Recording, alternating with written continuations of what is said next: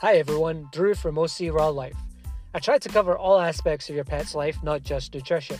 Because I feed my boys a clean diet, I want to keep everything else I introduce to them as natural as possible. So, as it's the height of summer here in California, I'm here today to talk about natural flea prevention. Now, many of you probably know about the traditional methods, like over-the-counter topical medicine, flea collars, or sometimes prescriptions through your vet. What you might not know is that using these products can cause your pet adverse side effects. You're essentially subjecting your pet's bodies to chemicals on a monthly basis. Long-term use can have a huge effect on their immune system, among other things. On personal note, because I have two small dogs, I chose not to go the traditional route, because from past experience, it can be really hard on their little bodies. Not to mention, a previous dog we had was prone to having seizures, which could be a serious side effect of oral flea meds. So I decided way back to try a more natural approach in all my pets. I typically like to go the essential oil route when it comes to flea and tick prevention. I like to use a topical spray that I apply on my hands and rub into the boy's coat, legs, pretty much anywhere they come in contact with grass, of course being careful to avoid their eyes, mouth and ears. There are some other forms including oral powders, tinctures, collars, and even topical drops, but I stick with the spray because I can use it too. Side note, this stuff is great for repelling mosquitoes as well.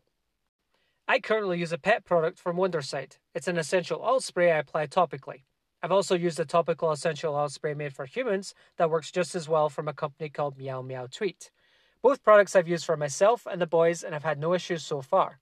There's also an essential oil spray from Earth Animal. I want to try it once my Wondercide runs out. I would also like to add that I'm a big believer that when your pet's immune system is in good shape, they're less likely to be susceptible to fleas.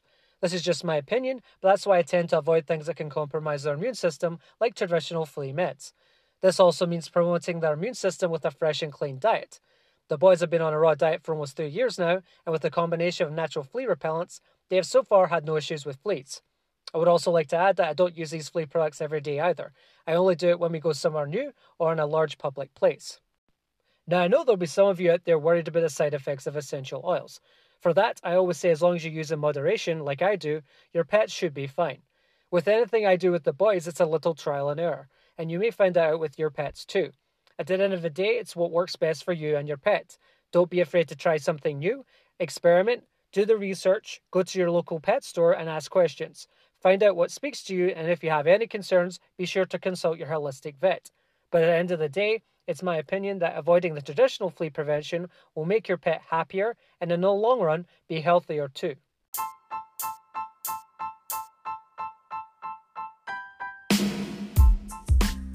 So hopefully I've given you an idea of why I like to go the natural route when it comes to flea prevention.